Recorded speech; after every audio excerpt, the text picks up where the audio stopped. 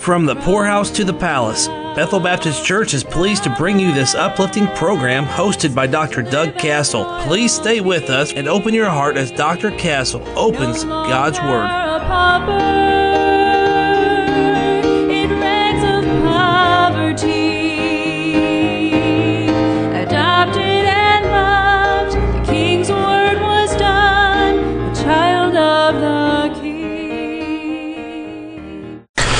Well, greetings, beloved. Today we come to the last two verses of the book of Zechariah. I know we've been here for probably about 3 months now, and you didn't know there was so much here in these 14 chapters of the book of Zechariah. I hope it's been a help and a blessing to you. And we're going to see the verses 20 and 21, the continuing, the coronation of the kingdom. And the coronation of the king in the first 8 verses, the coronation of the kingdom, verses 9 through 21. And let me read these verses for you.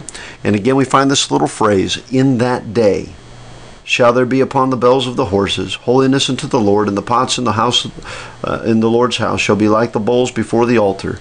Yea, every pot in Jerusalem and Judah shall be holiness unto the Lord of hosts, and all they that sacrifice shall come and take of them and seed therein, and in that day there shall be no more the Canaanite in the house of the Lord of hosts.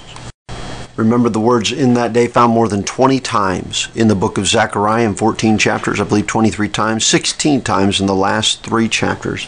And here the final time we see "in this day," the day of the Lord, the beginning of the reign of the Lord Jesus Christ at the battle conclusion of the battle of the Armageddon. Here are the happiest verses in the whole of the book of Zechariah. Now look, we are going to live in that day in a world of holiness. Now that is not a pleasing thought to the carnal mind, but it is to the spiritual man who is striving for the mastery. And a man that is spiritual doesn't mean you're perfect or sinless. In fact, you're probably more frustrated or as frustrated as anybody else, even as much as a carnal man, because we don't like our flesh, and we don't like it when our flesh gets the best of us, and we want to be holy and to live holy. And the bells of the horses are going to ring holiness to the Lord. Holiness unto the Lord was written in gold on the brow of the high priest. The bells used to be just around the skirt of the robe of the high priest, and if he was unholy and entered the Holy of Holies, he would die, and there would be no sound, and they would take that scarlet cord tied to his ankle and drag him out. But see, our great high priest will be here on the earth, and life will be so holy, it will not be limited to the skirt of the high priest, but it will be on the reins of our transportation on horses. The vessels of the average kitchen in the average home will be as holy as the vessels that were used in the presence of the Messiah in his temple. Solomon's temple, Zechariah, the temple that they were building in his day. Every vessel. I don't believe there will be any mechanical transportation during the millennium. I believe that we'll be back to God's natural creation for all our needs, just like the Garden of Eden. They had everything they needed, and it was perfect. And holiness will be so widespread that will be heard in the sounds of the bells of the horses and found in the crockpots, as it were, of the home. Amen? And think about this. If the cookware and the transportation is holy, what do you think we're going to be like? There will be no unholy people. There are no Canaanites in the land. There are those who will turn in a moment after Satan at the end of that 1,000 years, but they'll keep quiet and secret until he is released. We do not now fully understand and know the holiness of the Lord. Christians feel like we are sometimes we're accused of being too strict and too narrow. A yoke of iron around the neck of preachers of holiness will be broken off. Right now, listen to me. Right now I preach against stuff like loose dating, and unequal yokes with unbelievers, and unsaved and saved mixed marriages, and filth on television, your phone, the internet. I preach against the movie house, and cigarette, and booze, and prescription drug abuse, and homosexuality, and adultery, and shacking up, and bad language, and bad dress, and bad music, and worldly education, and fellowships, and worldly amusements. And I preach against all the money we spend on wood, hay, stubble, and we starve missionaries in the world for the gospel.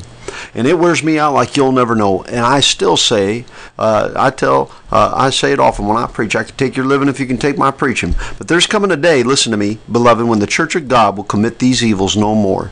We will know real holiness then. And let me also remind you that we don't sin that griefs may abound. If you have any heart for God, you'll follow the words of the Apostle Peter. But ye beloved, be not ignorant of this one thing, that one day is with the Lord as 1,000 years, and 1,000 years is one day. The Lord is not slack concerning his promises, some men count slackness, but is long suffering to usward, not willing that any should perish, but that all should come to repentance. But the day of the Lord will come as a thief in the night, in which the heavens shall pass away with a great noise, and the elements shall melt with fervent heat. The earth also and the works that are therein shall be burned up. Seeing then that all these things shall be dissolved, what manner of persons ought ye to be in all holy conversation and godliness, looking for and hasting unto the coming of the day of God, wherein the heavens being on fire shall be dissolved, and the elements shall melt with fervent heat.